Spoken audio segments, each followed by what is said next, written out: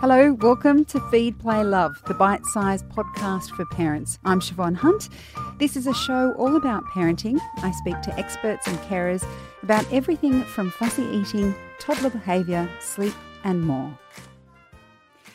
Most parents probably expect their child to be toilet trained by the time they go to school.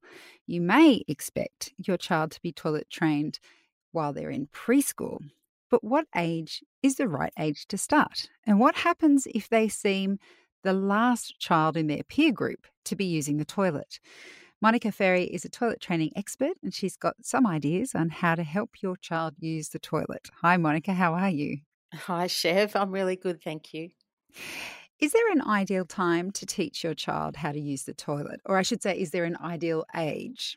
Well, there is, according to the research, and I'm sure it's going to horrify some of the parents out there because it's actually younger than we generally think it is, or that we are training now. So generationally, we've got older and older, or our children have got older and older when we've commenced toilet training.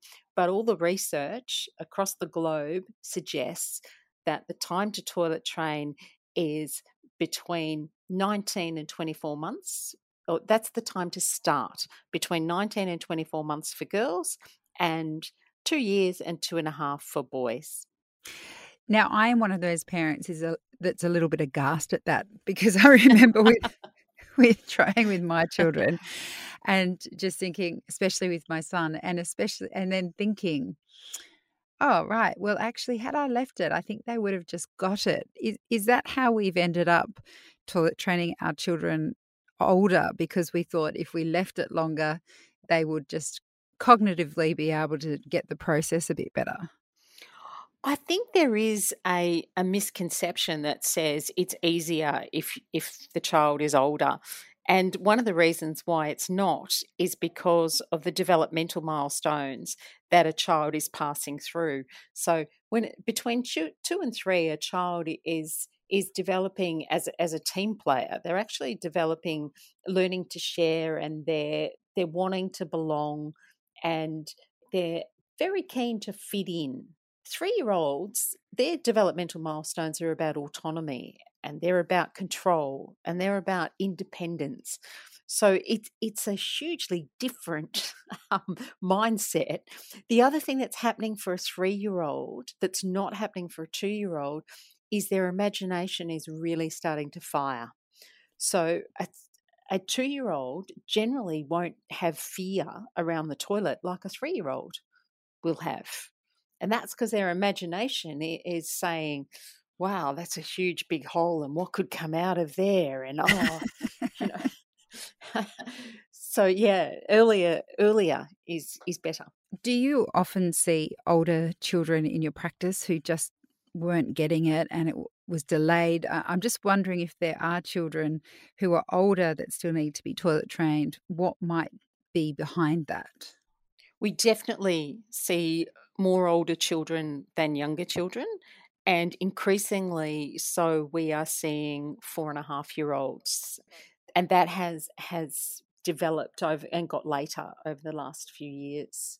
And I imagine it's quite complex why you're seeing children that age. But is there a general rule to why they're coming to you at that age? Because again, I mean, 4.5 kids could be starting school in 6 months, which must Yeah. be making parents very anxious. They don't want to send their kids to school if they're not toilet trained. Has there been any kind of consistent theme behind these older kids? So one thing that is really consistent is that it has become, the fact that the child isn't toilet trained has actually become a whole family, whole encompassing problem. Mm. And we can have a consultation where at a consultation there's mum, there's dad, and they'll bring the child, but then there'll be both sets of grandparents.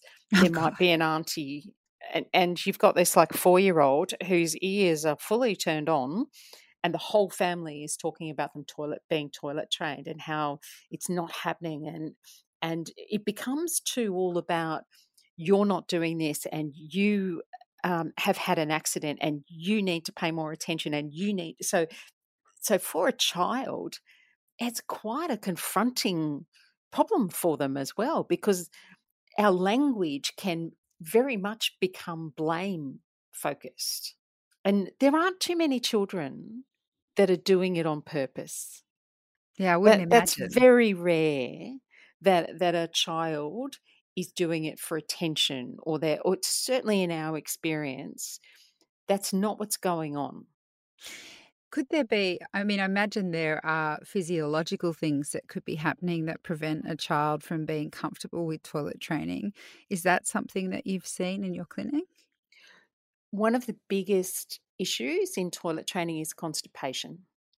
So it can delay definitely toilet training, because a child that is constipated will experience pain in trying to pass a poo.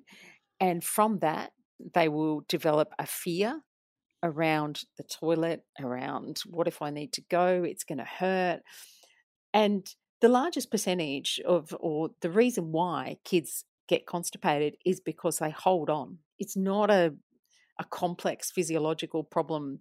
In most cases, it's functional. It's because it hurt once and they Mm. don't want to go back there. And that then compounds the problem because they fill up with poo. The poo becomes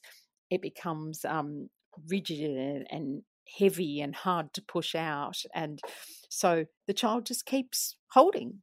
And that delays them then wanting to go anywhere near the toilet. And then if you've got several generations of family members telling them they're not trying hard enough, I imagine that makes it even harder for them to relax and be able to pass a movement. And it needs to be remembered too that it's actually us who wants to change the geography. It's not the child. The child doesn't wake up one day and think, well, this pooing in my nappy doesn't cut it anymore. I'd like to change it to the toilet. It's us that makes a decision to say, okay, now I'm going to shift the geography. Everything else stays the same. It's only the geography we want to change. But the child has got no clue as to why that's important, and they don't really care. That's why for some kids it's quite easy because it's the same action, it's just somewhere else. Yeah.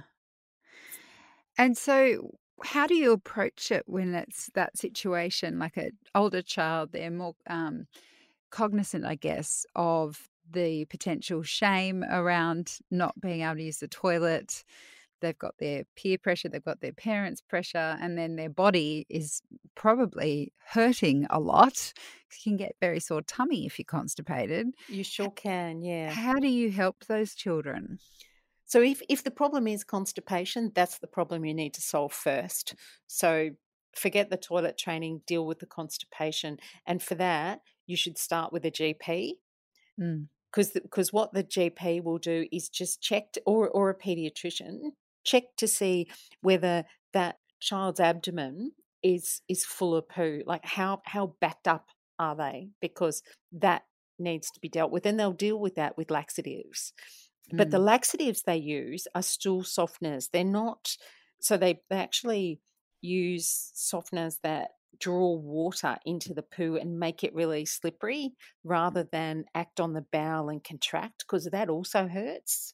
Yeah. So we want a big clean out with stool softeners, and then we want a program of sitting.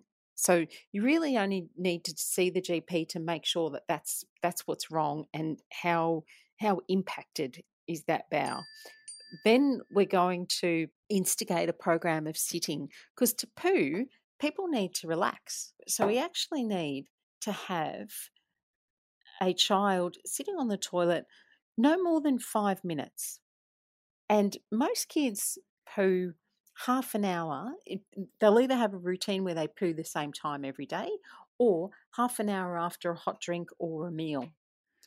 So we would try sit them on half an hour after breakfast, half an hour after lunch, half an hour after dinner for 5 minutes, and encourage them just to sit there for a maximum of 5 minutes. They may not do anything, but that's the place we need to start, is a level of comfort around the toilet.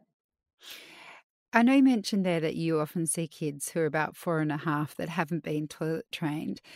Do you differentiate between day training and night training? I know when I was doing that with my kids. We did the daytime toilet training and then we left night training for a little bit after that.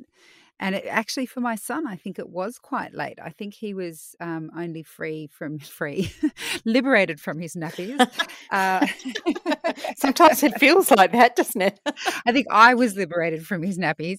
I think it was around 4.5, 5. I mean, he started school at 6, but he was definitely later than my daughter. But still, we did the daytime toilet training first and then we moved to the nighttime toilet training. Is that something that you would recommend or do you do it differently? Well, actually, nighttime training is a huge fallacy. You can't actually train children to be dry No. at night. That was part of the problem, Monica.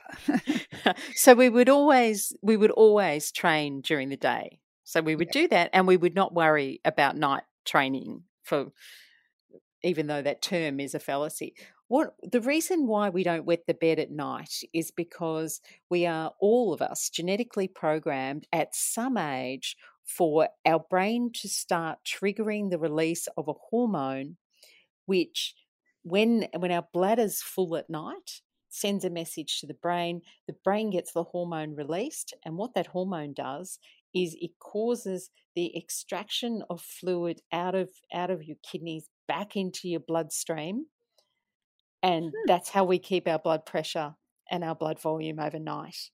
So without that, you're producing the same amount of wee into your bladder at night as you do during the day.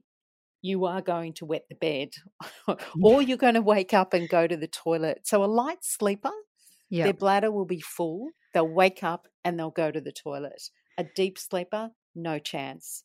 That child's going to wet the bed, and they might wet the bed twice or 3 times during the night. Yeah, right. So is there any particular age that tends to switch on?